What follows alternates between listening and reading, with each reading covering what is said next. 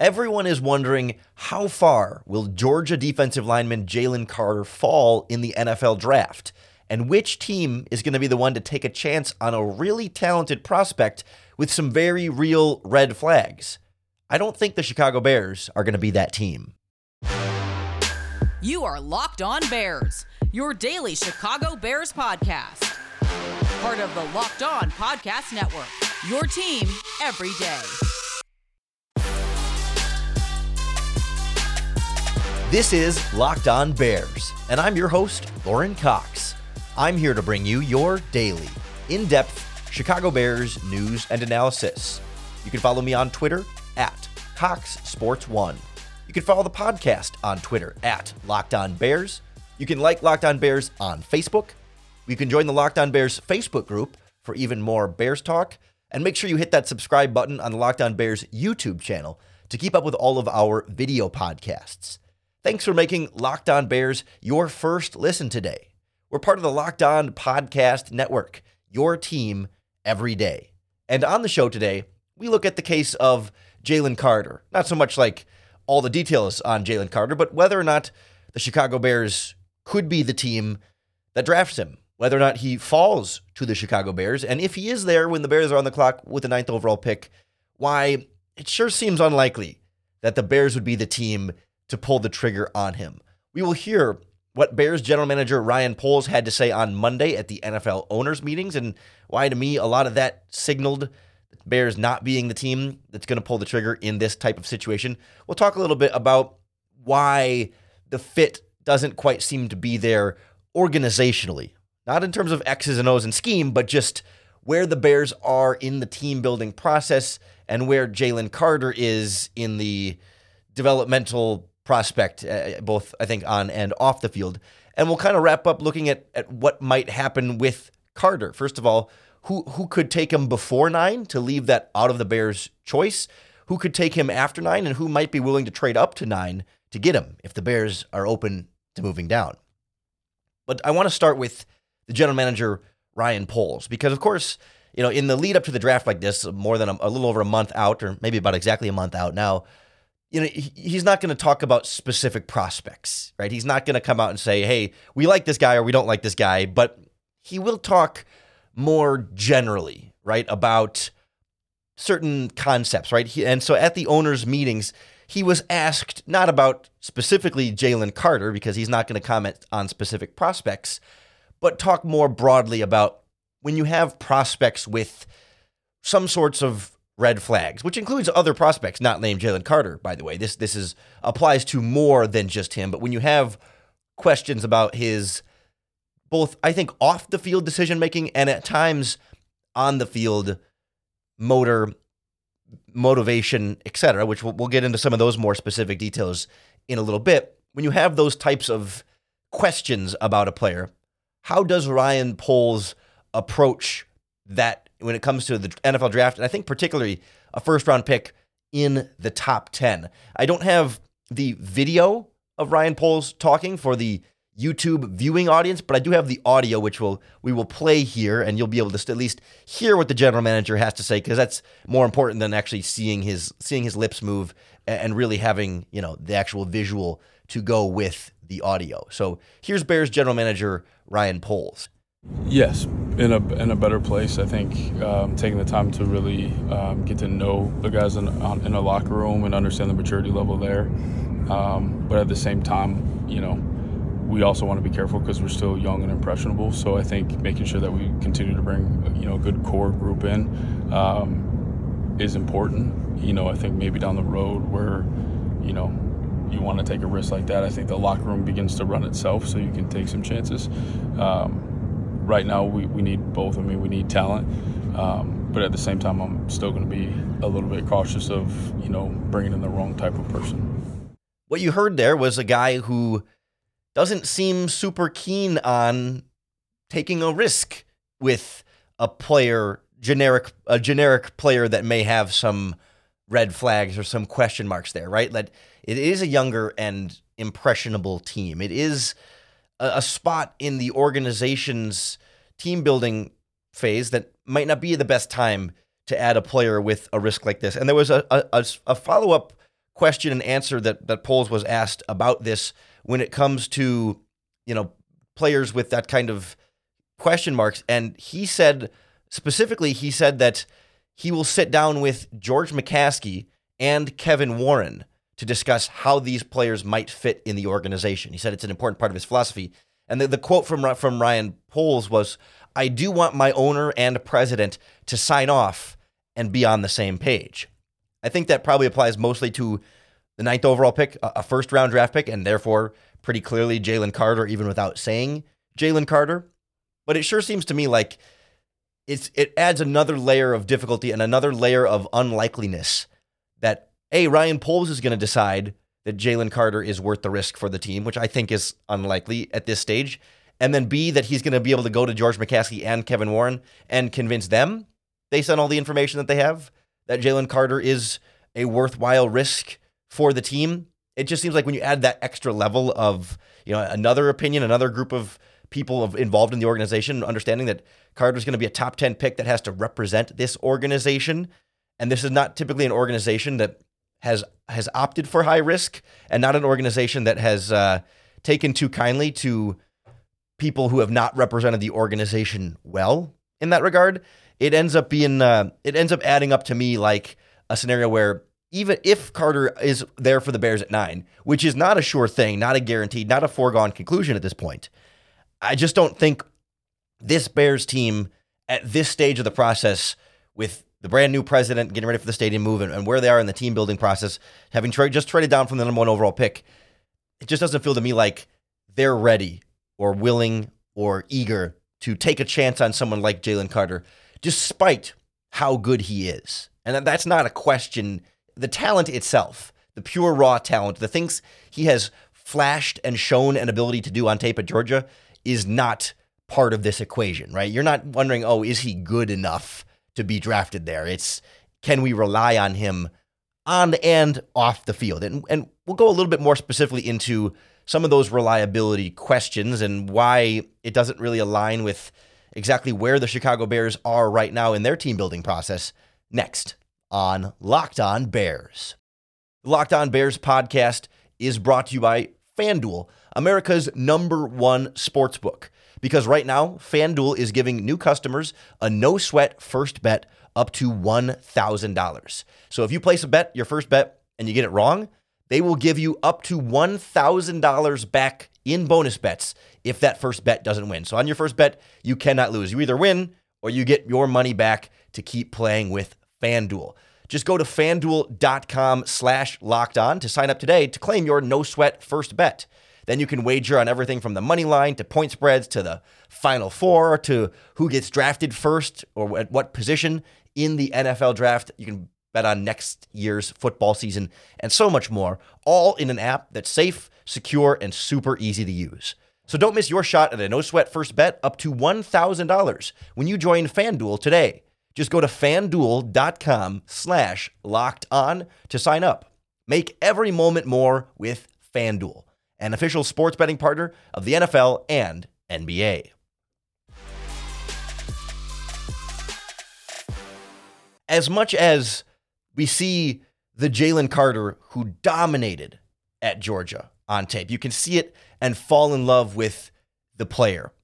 It just doesn't feel like where he is right now and where the Chicago Bears are right now perfectly align. And I think it's important to acknowledge how great he is as a football player and not let that get lost in the very real questions, concerns, red flags, things to keep an eye on with him. But let's make sure we understand like how explosive he is for a 6'3", 315-pound 22-year-old, how strong he is to move opposing offensive linemen. And when off the snap, when he hits you, you hear it. I mean, when he hits them, but the royal you hear it and you feel it and you see it. Like it gets multiple senses are engaged when Jalen Carter is destroying a block. I mean, it's really impressive to watch him work. I mean, he would be a great fit as like a 3-technique pass rusher on the inside of this Bears defense. But he's also someone who could line up at nose tackle. He could kick, maybe not all the way out to the edge, but you can move him up and down the defensive line a little bit and feel like he's got the skill set to play anywhere. And to move well at that size, he's got good technique, good footwork, good strength. I mean, good length. It's pretty much everything you're looking for. The weaknesses in terms of like on the field when he's at his best, the weaknesses are really, really hard to find. Like, okay, maybe he sometimes gets a little bit too upright and the pad level's not like quite always there, but he's so strong and so quick that it doesn't really matter. And like, sure, you can kind of fine tune and tweak things here and there for everybody, but one of the best defensive tackle prospects we've seen in the last handfuls of drafts. When he's engaged and going 100% and really at his absolute best, which is not always the case with him, right? We've seen times on tape where maybe you don't want to say takes the play off per se, but there are times when it's like, okay, we know Jalen Carter is capable of dominating at any given moment. So at the moments when he's not dominating, you're kind of asking yourself why. You know, is it an energy and intensity and motivation thing on some of those plays where it's like, why are you not just absolutely taking over every time? Certainly, you know, when he's double teamed or triple teamed or whatever, yeah. But like, there are plays where you can look at it and kind of wonder why he didn't do better in a one-on-one matchup type situation that you feel like he should be able to dominate at an even higher percentage of the time. He was also a guy who was, you know, kind of a part-time player at Georgia. They have so much talent on that defensive line. He never played more than 400 snaps in any of his 3 college seasons, despite not having, you know, major injuries that kept him out of games. They just were rotating so many different players in there. But he's so good. First of all, it makes you wonder why they didn't just play him more when he's dominated all the time out there. I don't hold that against him as much, but it's the idea that, okay, when you go to the NFL, he's going to be asked to play quite a few more snaps. I mean, a full season, every snap on defense is anywhere from 1,000 to 1,200 snaps. Now, defensive linemen are not playing every single snap in every single game, but if you think about it, he played no more than 400 in a season. You know, he's going to be asked to play at least 6, if not closer to 800 snaps in an NFL season if you're an every down starter at the defensive line. And that's going to be more than double, potentially, any individual season he played in college. How well is he going to be able to stay fresh, keep up with that, stay healthy, keep the energy and the endurance up to be able to perform at a high level through all of that, when we saw times when he wasn't performing at a super high level or didn't seem to be going completely 100% exactly all the time that you would want him to. I've heard through the grapevines, you know, unnamed sources, but people who are real people who have names, but sources who shall remain nameless. I've heard from folks that there were times at Georgia where his coaching staff was frustrated with him, you know, even at practice, feeling like, again, maybe he's not fully engaged, fully motivated, fully, you know, practicing as hard as they want him to.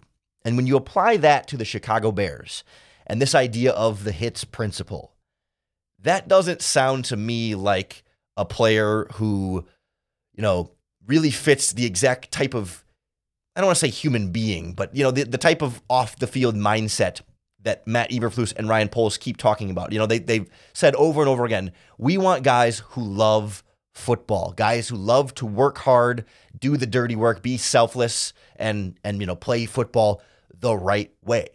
And there are enough murmurings about Jalen Carter, separate from the arrest, which is kind of the elephant in the room we haven't even gotten to yet. I'm intentionally de-emphasizing that a little bit to make the point, right? Separate from the obvious legal question marks about, you know, misdemeanors that I believe he's facing, that he turned himself in for, that we'll see how that plays out legally. Like, those are obvious question marks that teams are going to have to get to the bottom of. How reckless was his decision-making? What was he and wasn't he involved in there that led to the death of multiple people, I believe, in a car crash situation where he was believed to have been driving at high speeds, and alcohol was believed to have been involved, at least for sure, with the people who died. And so you wonder if Carter was around and involved in that. I mean, there's a lot of questions about what exactly happened there. But even separate from that, the on-the-field questions, or these sort of like, not X's and O's on the field, but, you know, like football-related questions versus non-football-related questions, started before the arrest came out, right? Started before a lot of that started causing trouble for him. It's not like everyone is just reading too much into this arrest thing, because I tend to not get too caught up in the specific legal trouble to an extent, right? I mean, it's a case-by-case basis, but it's not like Carter, there's different degrees of bad in terms of the legal things that players have gotten in trouble for, and it's not like he has this long track record of 4 arrests in college, right? Or a consistent track record of getting suspended and those types of things are not quite there in terms of like the character questions as far as like poor decision making off the field. But I'm more concerned about and feel more legitimate about the like on the field football questions. Does he love football enough for the Chicago Bears?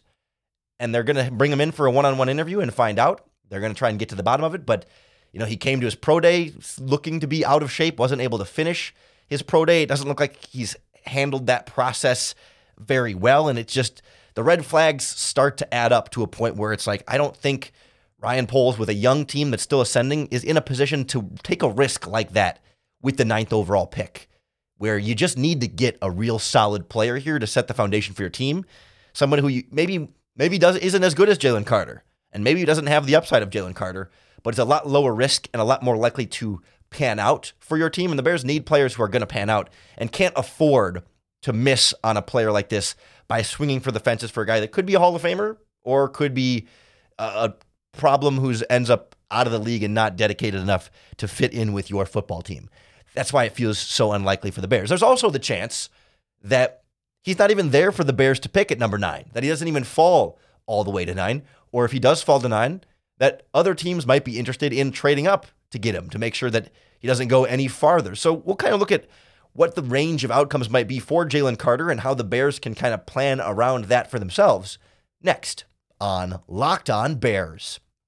The Locked On Bears podcast is brought to you by Built Bar, the world's best tasting protein bars. And just like the college basketball tournament is going on, there is a Built Bar March Madness bracket here for you. We know you have your favorite flavors of Built Bars and Built Puffs, and now is your time to make it count. Go to BuiltMarchMadness.com to vote for your favorites. We got matchups like banana cream pie versus peanut butter brownie. We've got lemon dipper cheesecake versus double chocolate, maple donut puff versus cookies and cream bar, and so many more. So many great flavors there. I've tried most of those and have not run into a single bad flavor of Built Bars. I eat one every single day, literally, because they taste like candy bars. It's like I get a sweet treat, but they're low sugar, low calories, high fiber, and high protein. They are absolutely wonderful. And if you go to BuiltMarchMadness.com, if you enter your votes in, you'll be automatically entered for a chance to win a free box of Built Bars. 50 Locked On listeners will get a free box of Built Bars just for voting for free at BuiltMarchMadness.com. And one lucky Locked On fan will get a 12-month subscription to Built to have Built's best bars or puffs delivered monthly straight to your door. I'm voting so I can get a chance to get free Built Bars every single month. You got to do the same. Run to BuiltMarchMadness.com to vote for your favorite and pick up a box while you're there. You can vote every single day until the end of the month here, so we're coming up on it, so stop in and support your pick.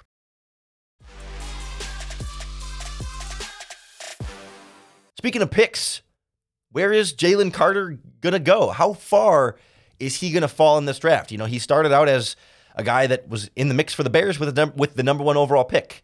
And if not there, maybe the Texans at 2, maybe the Arizona Cardinals at 3. But it didn't feel like he was going to fall too much farther than that until the arrest, and until he leaves the combine because of the arrest, and until the pro day goes off the rails. And now it's a free fall.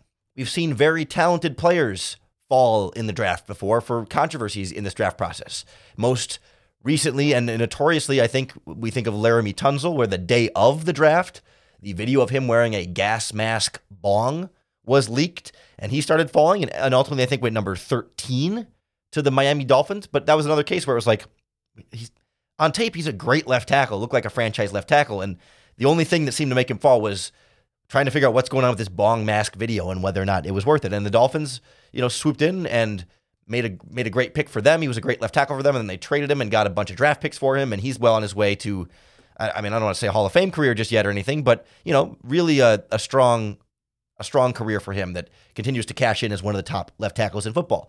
We've seen other very good players fall due to off-field concerns. I mean, you can go back to Randy Moss and Warren Sapp and some of these other guys, but, it's hard to get a sense of exactly how far they'll fall because it'll be a sense of how comfortable teams are. And all it takes is one team to be truly comfortable. But like we just talked about with the Bears, different teams are going to have different comfort levels based on where they are I think largely in the team building process. I think the young teams like the Chicago Bears that are early in this turnaround, establishing a culture and trying to get foundational cornerstone pieces into their franchise to build themselves into a contender, are not the teams best positioned or most likely to take Jalen Carter in this draft. Typically, I would think it would be the teams that are more established, have done some recent winning, have a culture in place, and have the flexibility to say, you know what, no one wants to miss on a first-round pick. But these teams, if they miss on the first-round pick, they're still going to be a good team. Getting the first-round pick would make them an even better team. But without this first-round pick, they're still already a good team. And so you can afford to take the risk and maybe get another great player and add something extra to your roster and be an even better team that puts you over the top on the way to the Super Bowl, as opposed to the young teams that just, like the Bears, need to hit on this pick. They need a guy who's going to be here for 5 years plus a second contract, a long-term foundational cornerstone piece. And Carter doesn't offer as much, I don't want to say certainty, but as much stability in that regard. And so you start to go down the list of like, okay, we know Carter's not going to go 1 to the Panthers. They're drafting a quarterback. Probably not 2 to Houston because they're either going to take a quarterback or probably Will Anderson just because of the question marks for Carter. Arizona at 3, I guess if Will Anderson goes at 2, you could start to have that conversation, but I still don't think, I think Carter's going to fall at least out of that top 3 where he was already, he was projected to go in that top 3 before. So you add all these things in there. He's got to get out of there, right? The Indianapolis Colts at 4, expected to take a quarterback. Also one of these like young teams in transition, right? They're moving on from their old quarterback. They're getting younger. They shed some talent here and they're trying to sort of rebuild. Not a situation where I would expect someone like Jalen Carter to go. I think the earliest we see Carter go, which could be, this I think is a very well likely, is 5 to the Seattle Seahawks. He screams Seattle Seahawks defensive lineman to me, right? This is the kind of guy, this is exactly the kind of guy that Pete Carroll takes a chance on. Now, they did just spend big money on Draymond Jones from the Denver Broncos in free agency, who many Bears fans wanted the team to sign. They also brought in Jaron Reed on the defensive line. So they do have some significant investments in that group up front. But it also strikes me as an organization that isn't shy to double dip at that spot, especially that spot. They love defensive linemen. They've been willing to work with players that may have some sorts of red flags or character concerns and those types of things. They have that reputation. And they seem to have that culture, especially with Pete Carroll having been there so long, that they can bring a player like that into the locker room and work with him. And a guy like Draymond Jones can be a mentor for him, right? Can be that veteran buddy to pair with him, or even Jaron Reed, who's been in the league even longer, to pair with him and kind of show him the ropes and get him on the right track a little bit more for what they want from that organization. I think Seattle is a real possibility there that Carter comes off the board at 5 and doesn't make it to the Bears at 9. Once you get past that point, the Lions are an interesting wild card team here, right? Of course, they drafted Aiden Hutchinson last year. I mean, he's more of an edge rusher, but do you want to use back-to-back top 10 picks on defensive linemen? They certainly have the need on the interior there. I think the Lions should draft a quarterback if we're being honest, but they're not going to. But certainly you could see them going, with a cornerback there to kind of shore up their secondary. And I don't want to make this a whole mock draft podcast here and put different picks for all these players, but they could use even an upgrade at right tackle. They could be one of the first teams, I guess they need more of a right guard. They moved in Halapuli Vaitai to right guard. They've got Penei Sewell on one side and Taylor Decker at the other. I was looking at the wrong position there. But regardless, I could see them needing a 3 technique, and maybe Dan Campbell looks at his culture and says, we're a tough, hard-nosed, blue-collar team that could take Jalen Carter in and make it work. It wouldn't totally surprise me.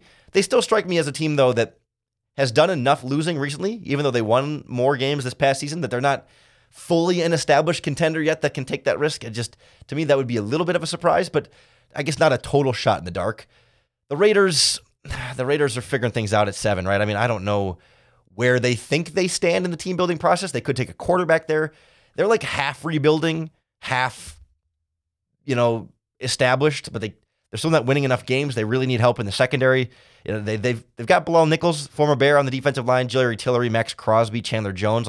They do have some defensive line. It's not a huge need, but I don't know that McDaniels has the culture there for it either, because it's just kind of been the Raiders have been a messy organization, and I don't feel like adding Jalen Carter is something that they should really want to do. The Falcons are a young team that's rebuilding and building up. I don't think they're in a spot to take Carter. So then that brings you to the Bears at 9. And it's like you can see, if the Seahawks and Rams don't take him, He may fall all the way down there. Then it becomes, does anybody want to move up to 9? Because the Eagles at 10, we talked about this a little bit on the Trade Down podcast yesterday. Yeah, yesterday's podcast about trading down, that the Eagles look like a team that would be a perfect fit for Jalen Carter. Veteran, well-established team. They love defensive linemen. This is exactly the kind of team that would take him, and 10 would be a better spot. I think they would feel like, okay, we got him at 10 as opposed to trying to use like a top 5 pick on him. A top 10 pick is a little bit easier to swallow. So does any team want to get past Philadelphia at 10 to get Jalen Carter? Would Houston trade up from 12 to 9 to get the defensive player to go with their quarterback? With the Jets, well, the Jets may end up giving up that pick to get Aaron Rodgers, but if they don't, would they want to go up to 9 and get another stud defensive lineman to pair with Quinnen Williams? I mean, would the Patriots want to move up there? The Packers to get another stud defensive lineman? I mean, you can start to go down the list, and why a lot of teams might want someone like Jalen Carter if they're willing to get past the risks. I think it's unlikely that a team will trade up specifically for him. I think ultimately he probably goes 10 to the Eagles or free falls into the 20s because more bad stuff comes out between now and then, but we'll see. I think he's a talented enough player that someone's going to take a chance on him. I just don't think it's going to be the Chicago Bears. Whatever happens with Jalen Carter in the draft, you can be sure we'll break it all down for you right here on the Locked On Bears podcast. So make sure you hit the subscribe button wherever you listen to podcasts. That's going to be the best way to keep up with all of our daily, in-depth Chicago Bears news and analysis. Thanks for making the Locked On Bears podcast your first listen today. If you're looking for your second listen, check out the Locked On NFL Draft podcast for even more coverage of all the biggest stories around the NFL Draft. Keith Sanchez over there and the boys, they do a great job of Damian Parsons. They do a really great job of breaking down the NFL Draft. They've got great chemistry, and they're going through all different scenarios for all different teams.